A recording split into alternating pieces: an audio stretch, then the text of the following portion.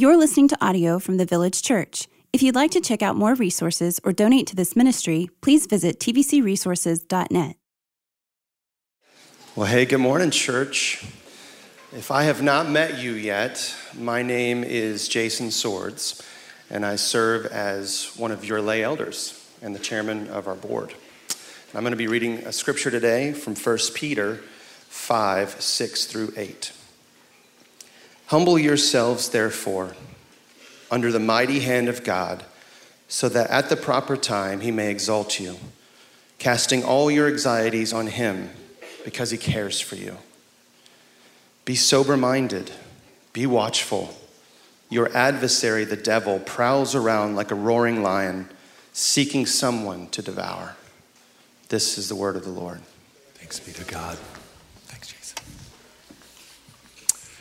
In Revelation chapter 14, the first 5 verses are this picture of the church of Jesus across time and space worshiping before the throne of God. And then the scene shifts from that to 3 angels that are sent out from heaven, and they hover between the space of heaven and earth, and they proclaim the gospel. That what's being communicated in that chapter is that the church of Jesus Christ has supernatural help when it comes to the good, hard work of gospel proclamation. It's not that the angels do the work, although, man, I have met people in other parts of the world who have come to Christ via a dream, or even some would claim a visitation. What's in view here is not that angels evangelize, but rather that the church is supernaturally empowered in her proclamation of the gospel. And the second angel,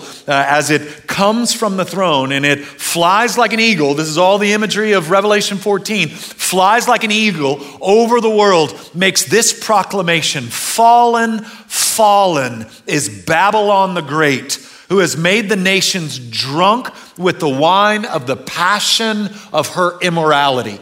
Now, that proclamation by the angel goes out not in some future tense, but across the church age. If you remember our study in the book of Revelation, it cannot mean for us what it did not mean for them. So in Revelation 14, when we're hearing about an angel that flies between heaven and earth and says, fallen, fallen is Babylon the Great, he's not talking about in that moment the literal physical Babylonian empire, which, by the way, fell hundreds of years, if not 1,000 years before this was written in 96 AD. What's in view in this moment is throughout the church age, that time between Jesus' ascension and his ultimate return and the consummation of all things, there will be these moments when the brokenness of the world becomes so vivid and so in our faces that we have a shot at renewal.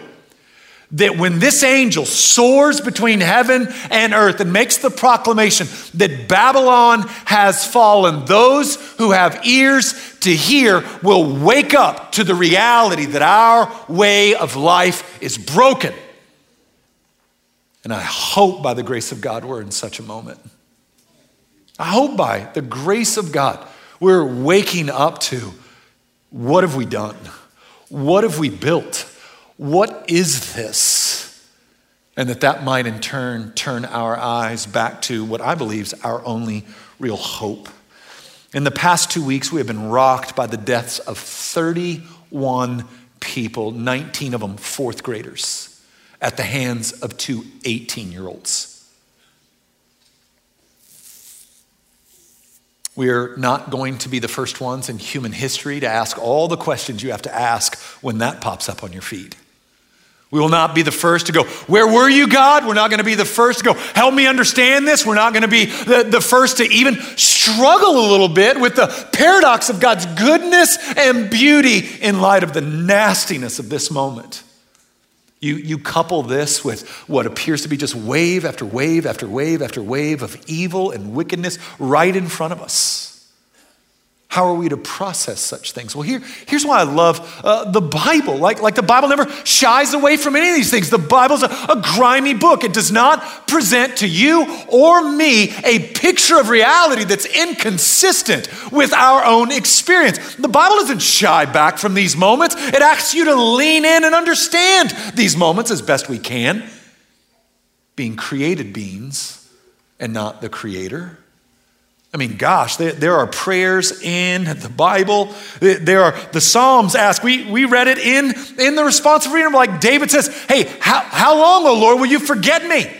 Are you going to turn your face on me forever? Like Jeremiah would just be an awkward hang, the weeping prophet. But he makes all sorts of accusations against God. He asks why the wicked get away with wickedness. The prophets as a whole highlight the evil and wickedness of the world and God's judgment concerning it. And the whole book of Job dives into the question of evil and suffering. The Bible doesn't shrink back from a moment like this. It seeks to draw your attention to consider things we might not be considering. It doesn't ask you to just swallow easy bumper sticker theology. It doesn't ask you to not feel what you're feeling. It doesn't ask you to pretend that you're not feeling what you're feeling. It doesn't tell you to stop being angry. It doesn't tell you to stop being sad. It invites you into all the what in the world is going on. And to be met there by Jesus. I picked this passage, one, because my heart went to it as the week kind of progressed. It's been a wave after wave of terrible things the last month, maybe the last few years. And so I wanted to kind of take us to this passage to highlight the process of lamentation, the process of lament that takes us out the other side with hope and doesn't leave us in despair. And so if I could turn your attention back to this passage, 1 Peter 5, starting in verse 6, starts like this. Humble yourselves, therefore, under the mighty hand of God. So I just want to stop there. Like I have tried to say for years now that the message of the Bible, like Genesis to Revelation, you want to condense that into 3 words? Here's the 3 words. God with us. That's the story of the Bible. That breaks forth upon creation. When God creates man and woman in his image, he creates them and he puts them in the garden. The Bible is clear that he was with them without any separation. They were designed for him. He was in their midst. And if you've been in church long at all, or you know the story, sin enters the cosmos through the rebellion of the man and woman who say, we don't want your rule and reign. We don't want this. We want our own way. We want to do things the way we want to do with them. And the relationship, the vertical relationship between God and man, which is what we're meant to run on, was fractured. And in so fracturing that vertical relationship, horizontal descended into chaos. In fact, it wasn't long after sin enters the cosmos that we have our first murder. Not long after that, we have our first rape, and the world descends into madness. So much madness that Genesis 6:5 says this. The Lord saw that the wickedness of man was great in the earth, and that every intention of the thoughts of his heart was only evil continually. This becomes the template or the cycle that we watch mankind operate in throughout the rest of the pages of Scripture and throughout human history. God then establishes the tabernacle among his people. He returns. He moves towards them in his presence, and they enjoy renewal, and they enjoy freedom, and they enjoy flourishing, and then they forget the good graces of God, and they break covenant and go out on their own, and the descent begins again. We read this in Judges 17:6. In those days, there was no king in Israel, and everyone did what was right in his own eyes. If that doesn't lay across our day, I don't know what else does. In fact, this is not a picture of freedom, but actually destruction. Like the people of God actively began to sacrifice their children to the Canaanite god Moloch, which where they would boil. There was a vat of gold in it, and there was a vat in Moloch's stomach, and they would boil their children. They would burn their children alive to sacrifice to this demonic god. Like the people of God, the ones that were delivered out of Egypt, the ones who had been given the law and the covenant and the promises, the one that had sat at the base of Sinai and watched the power of God, the ones that had been supernaturally fed and provided for, the ones that had been healed of diseases, the ones who had been given the law and the promises, killed their children. David would lament like this in Psalm 106, 37 and 38.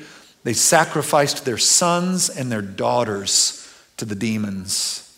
They poured out innocent blood, the blood of their sons and their daughters, whom they sacrificed to the idols of Canaan, and the land was polluted with blood. Darrell Johnson is right when he says governments or cultures that step out from under the rule of God do not become more divine, they become demonic. Governments and cultures that exalt humanity as the measure of all things do not become more humane, they become more bestial. And look at me, the bestial destruction of these principalities and powers is always on women and children first. It is always on women and children first. It is always on women and children first. And you and I right now are in the middle of a kind of social experiment that is doing horrific damage to women and children. In the middle of the Industrial Revolution, there was this whole new way of doing life. People moved from the farms and came in and were working in factories, and we didn't know how to do it, and we didn't certainly have a guide in it. And so what ended up happening is women and children were brutalized in those days. If you remember, maybe you don't, I'm a nerd. Upton Sinclair, anybody read The Jungle or remember reading The Jungle? I love pastoring a nerd church. And so when you read Upton Sinclair's The Jungle, you read all these horrific things that happen to women and to children and to the family unit and to the brutalization that occurred in that day. And in that book and in several other things, the angel said, fallen is Babylon the Great, and things were reordered. And things were reordered. We're in the middle of a technological revolution right now, and the same thing's happening again. Like, guys, we're just having this kind of big social experiment about what screen time actually does to our kids. Gosh, we're even starting to get preliminary data and nothing's changed. Like, we see the anxiety, we see the depression, we see the crushing comparison, and yet what are we supposed to do? How are we supposed to do it? This is what happens when men and women and cultures move away from God and establish humanity as the ultimate pursuit and gain. You get bestial. Things grow dark. They always grow two things: sexually perverse and crazy violent. You get out from under the rule and reign of a creator God, things always get sexually perverse and they get brutally violent. Where we see horrific violence like we saw the past month, or demonic perversion like was revealed in the SBC findings, we see cultures, that of a nation state and that of a denomination, that has drifted from the presence and power of God and established their own metrics of success outside the kingdom. You want me to say that again? Let me say it again. Where we see horrific violence like we saw the past month, or demonic perversion like was revealed in the SBC findings, we see that a culture, whether of a nation state or a denomination, has drifted from the presence and power of God and set up metrics of success that are outside the kingdom of God. In the church, it is not butts and dollars that makes one successful. It's faithfulness and courage to be about the fullness of God's kingdom. It is not the size of your building, but the faithfulness of your right good conviction that God honors and blesses. It's only even been a new reality that the bigger the building, the more successful. The bigger the church, the more evidence that it is that God's moving. Oh gosh, no, there can be massive gatherings of very empty, shallow people who have no real surrender to the God of the Bible. So what happens when you get outside the power and presence of God is you drift, and the drift is never towards what's good, right, and beautiful, always what's going to destroy and do harm. So the lesson from the scriptures for us in a moment like this is that of humility, that we should humble ourselves. And so this is 2 Chronicles 7:14. There's some contextual things that if I had more time, I would do today, but I want today to be short and to the point, but you might very well know this passage. If my people who are called by my name humble themselves and pray and seek my face and turn from their wicked ways, then I will hear from heaven and will forgive their sin and heal their land. Here, look at me. In a moment like this, everybody's got a quick, non-complex fix. And it's absurd. I mean, you're probably seeing the same things I am. If you just do this legislation, or you would make this move over here, or you would address the mental health, or you would come over here and do this, or you would come. The reality is there are so many streams flowing into this train wreck of a culture that's ours right now, that you're not solving any of that with this little step or this. I'm not saying those steps might not be needed and necessary. I'm saying none of them address the heart. And what we need to feel as Christians, maybe especially as Christians, is that this is unfixable if God doesn't act. You will not fix Western civilization at this moment with a new set of legislation. To feel powerless, like you probably felt this week, is a gift of God's grace meant to have us enter the fray. It's humbling ourselves before God. It's acknowledging that this is broken beyond repair. It's being honest that it looks like there's no fix, and then asking the one who actually can to do so. That is how we lament. We don't lament by memeing it up and getting into arguments about the Second Amendment online.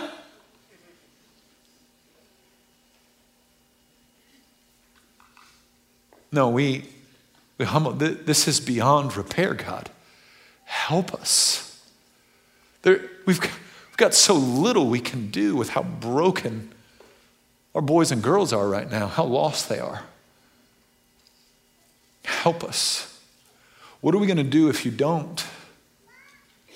It's the humbling, listen, of the people of God. And if you're like, well, what about secular world? The secular world's going to be the secular world. The call, the weight of the word of God is let my people lament, let them humble themselves, let them turn their face to me. Like we are the priests of this culture. We are the intercessors for this moment. We are, in a very real way, the spiritual moral leaders, which is what makes what the SBC was, the executive committee of the SBC was guilty of, even more heretic when the priests betray their people. So I've told you for years now, like this is our moment in time, and that means desperate humility for God to do what we will be unable to bring about. Humility is the first movement. The second movement is one that I've always just found so powerful. It's this idea that's the next line in the passage of casting all our anxieties on him because he cares for us. There are prayers in the Bible that feel like they shouldn't be in there.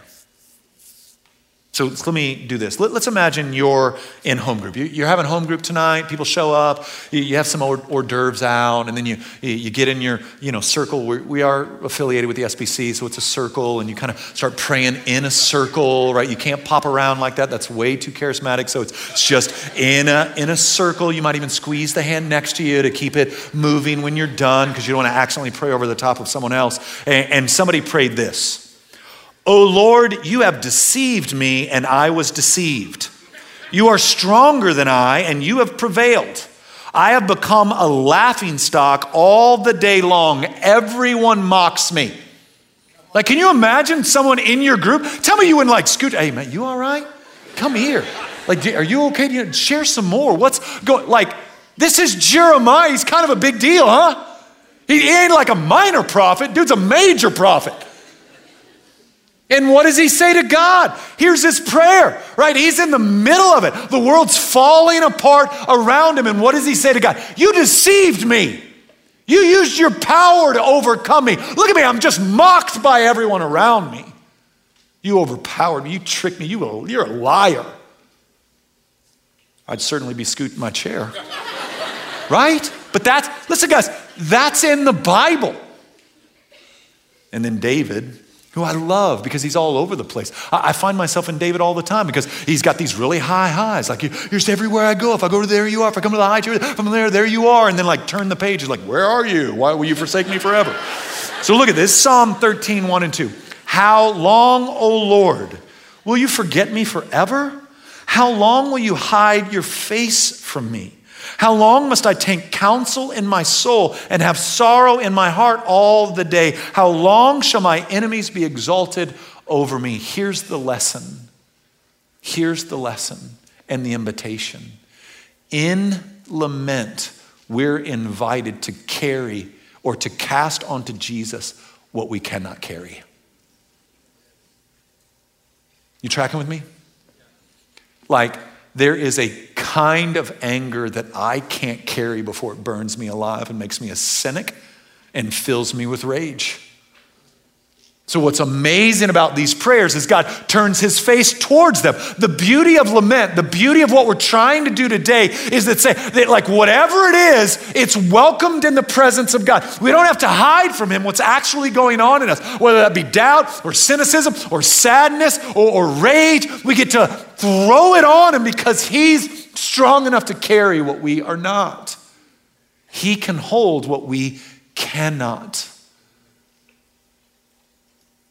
And the beauty of lament is that Jesus doesn't watch it from afar, but sits in it with us. Right? Have you ever read the 23rd Psalm? Why do you fear no evil in the valley of the shadow of death? For thou art with me. So when I'm in the valley of the shadow of death, I'm not afraid. Why are you not afraid? Well, because you're here. Do you know the book of Hebrews says that you have an empathetic high priest? That means he knows it's scary to be us. He knows that we're limited in what we see. He knows our breaking point. He knows what we can handle, and he's there.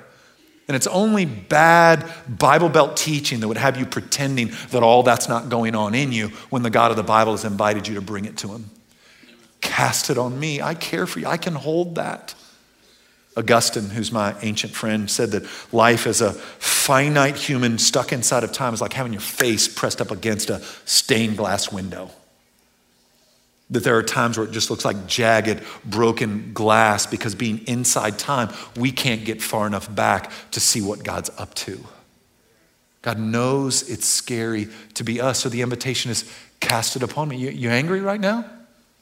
Are you the kind of angry that'll burn you up? Just give it to me. I'm just. I am just. I'm not looking past this. Are you sad? Come here. I'll weep with you. Are you wrestling with how I can be good and things like this happen? Come in here. Come bring it to me. I have stronger legs than you ever will.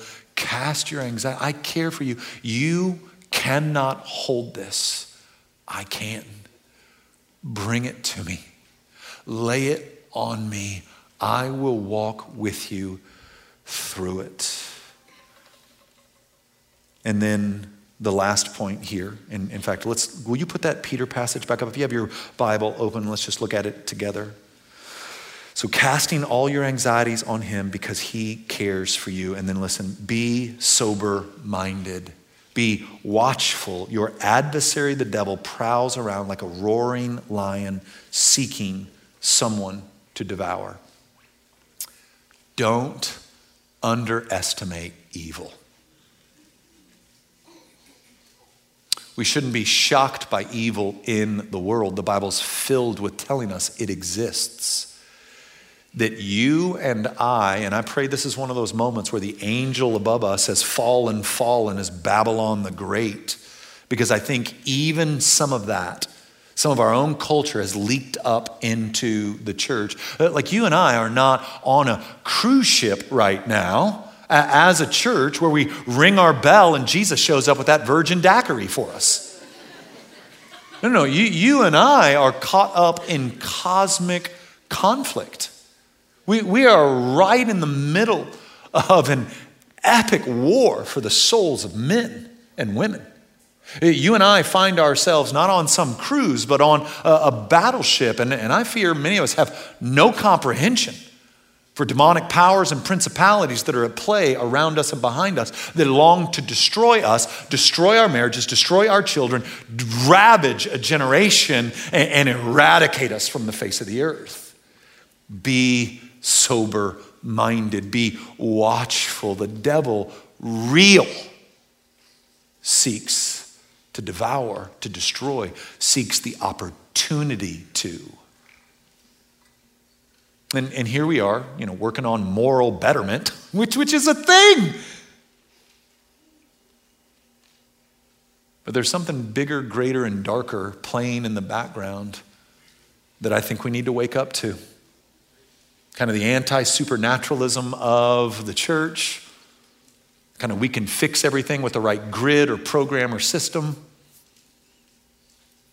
The lack of emphasis on zealous prayerfulness, holiness, even being sober-minded in regards to our own hearts, lives, and families.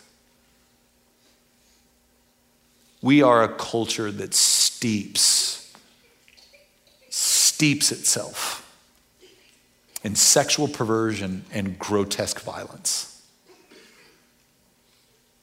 Try to think of a show or a movie that doesn't use that as its primary hook. I don't even know if you've noticed this. Regardless of the show we're watching, the first couple of episodes, you better have that remote in your hand. Maybe it'll chill out after a while, but right out of the gate, they're trying to hook you with sex and violence. I think we're so immersed in it, we've lost sight of how much we're actually drinking in. Not only ourselves, but even for our children. So parenting confession, as I've had to wrestle through all this week. As Lauren and I have tried to navigate being mom and dad to our 3 kids, we had this conversation early on that we were going to try to thread the needle. And what I mean by that is we don't want to so shelter and protect our kids that they just get destroyed the second they leave our house or exit the Christian bubble. But we also, in the same way, didn't want to, elevate worldliness as something to accept or to give into. And so that was the line we've tried to walk. And I think maybe we have fallen short, specifically on the violent front, where I think we were good and diligent on the sexuality stuff and probably weren't as tight on the violent stuff. When I think of things I've watched with my son and things that I just ushered him into. And I believe that the grace of God covers those things and that every parent in the room will wake up one day and go, man, I overprotected or underprotected. And then I think in their 20s and 30s, my kids will come to me and let me know how I failed them. And I'm ready to own that and let them know in the next decade, you'll realize how I failed you some more. And I'm here to own that whenever you want to talk about it, because all I am is human. And so I can look right now and go, dang it, how do you somewhat put the genie back in the bottle for a 16-year-old and a 13-year-old who are in my house? The 19-year-olds, I can't control that anymore. But how do you put the genie back in the bottle when you start to wake up to, oh man, I think I've underestimated how our culture's violence shapes and molds and pulls out of a posture of empathy. And how do you do that? I mean, I'm telling you, this week I just woke up to feeling like I failed here. And yet I do trust the grace of God to cover my failures. But how do we stand? I mean, this is the command. How do we be sober-minded in this day and age? We're meant to be a completely different plausibility structure than the world around us? How do we do that? How do we live lives of peace? How do we lament and keep our eyes open for this very real enemy that we have and not give into ideological solutions to spiritual problems? Do I think there probably needs to be some legislative changes? I do. I do think that. Do I think that we had better start going after young men hard with a compelling vision of masculinity? I do. We're losing them.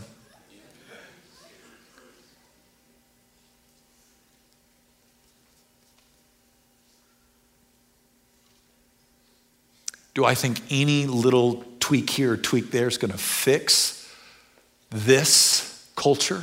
No. Doesn't mean we don't do those things. It means we stay desperate for God to do what we cannot. Now, here's how I want to end our time together today.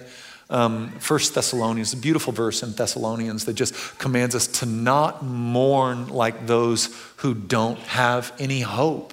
So as we look to the cross and as we understand unseen realities, we know that Christ is on his throne, that ultimate victory is ours, that God is a just judge who will rightly judge what is evil and ultimately destroy it. So we don't mourn as those who are without hope. We mourn as those who are a day closer to the fulfillment of all our hopes. But in the space between, we've been given the gift of lament, and it's the gift I'm trying to give us today as a family of faith. So I've asked Lauren to end our time together by singing a song that's really ministered to our whole house this week. It's just been on repeat. And so here in a moment, she's going to come out with the band. She's just going to sing it over us. And here's my encouragement to you, that you might bring whatever else is left in there. Whatever has not been given attention, whatever has not been dealt with. And so if there's still a deep amount of sadness in your soul, I'm going to ask you just to, as Lauren sings over you, this beautiful song, that you might just lay that at the feet of Jesus. If there's rage in there, take it. It's going to burn you up, man. It's not going to solve anything. It's just going to destroy you. If you're really doubting with cynicism and doubt right now, will you just bring that to him? I promise you, he can hold up under the weight of your doubt and cynicism if you'll just be honest with him about it. There isn't some easy bumper sticker theology here that makes all this click. We just come into his presence and let him minister to us. We just come into his presence and ask the Spirit to do what we can't do. And so let me pray over us, and then if you'll just stay seated, Lauren's going to sing this, and then you just sit in this and take whatever you need to take into the presence of Jesus. Father, I bless these men and women. Man, there's a lot of different backgrounds and stories, a lot of different empathetic capacities, a lot of different views on this or that, but what we come with today is we have seen that Babylon has fallen. We have seen that our way of doing life isn't working in our culture. And so we ask you, help us. There's a whole generation at stake. Help us. Will you pour out your Spirit on us? Will you move in power in our day? Will you let us be a part of the humbling among your people that's required? And will you comfort those today that are still processing unimaginable loss? Will you heal the places that nothing else will? And it's for your beautiful name I pray. Amen.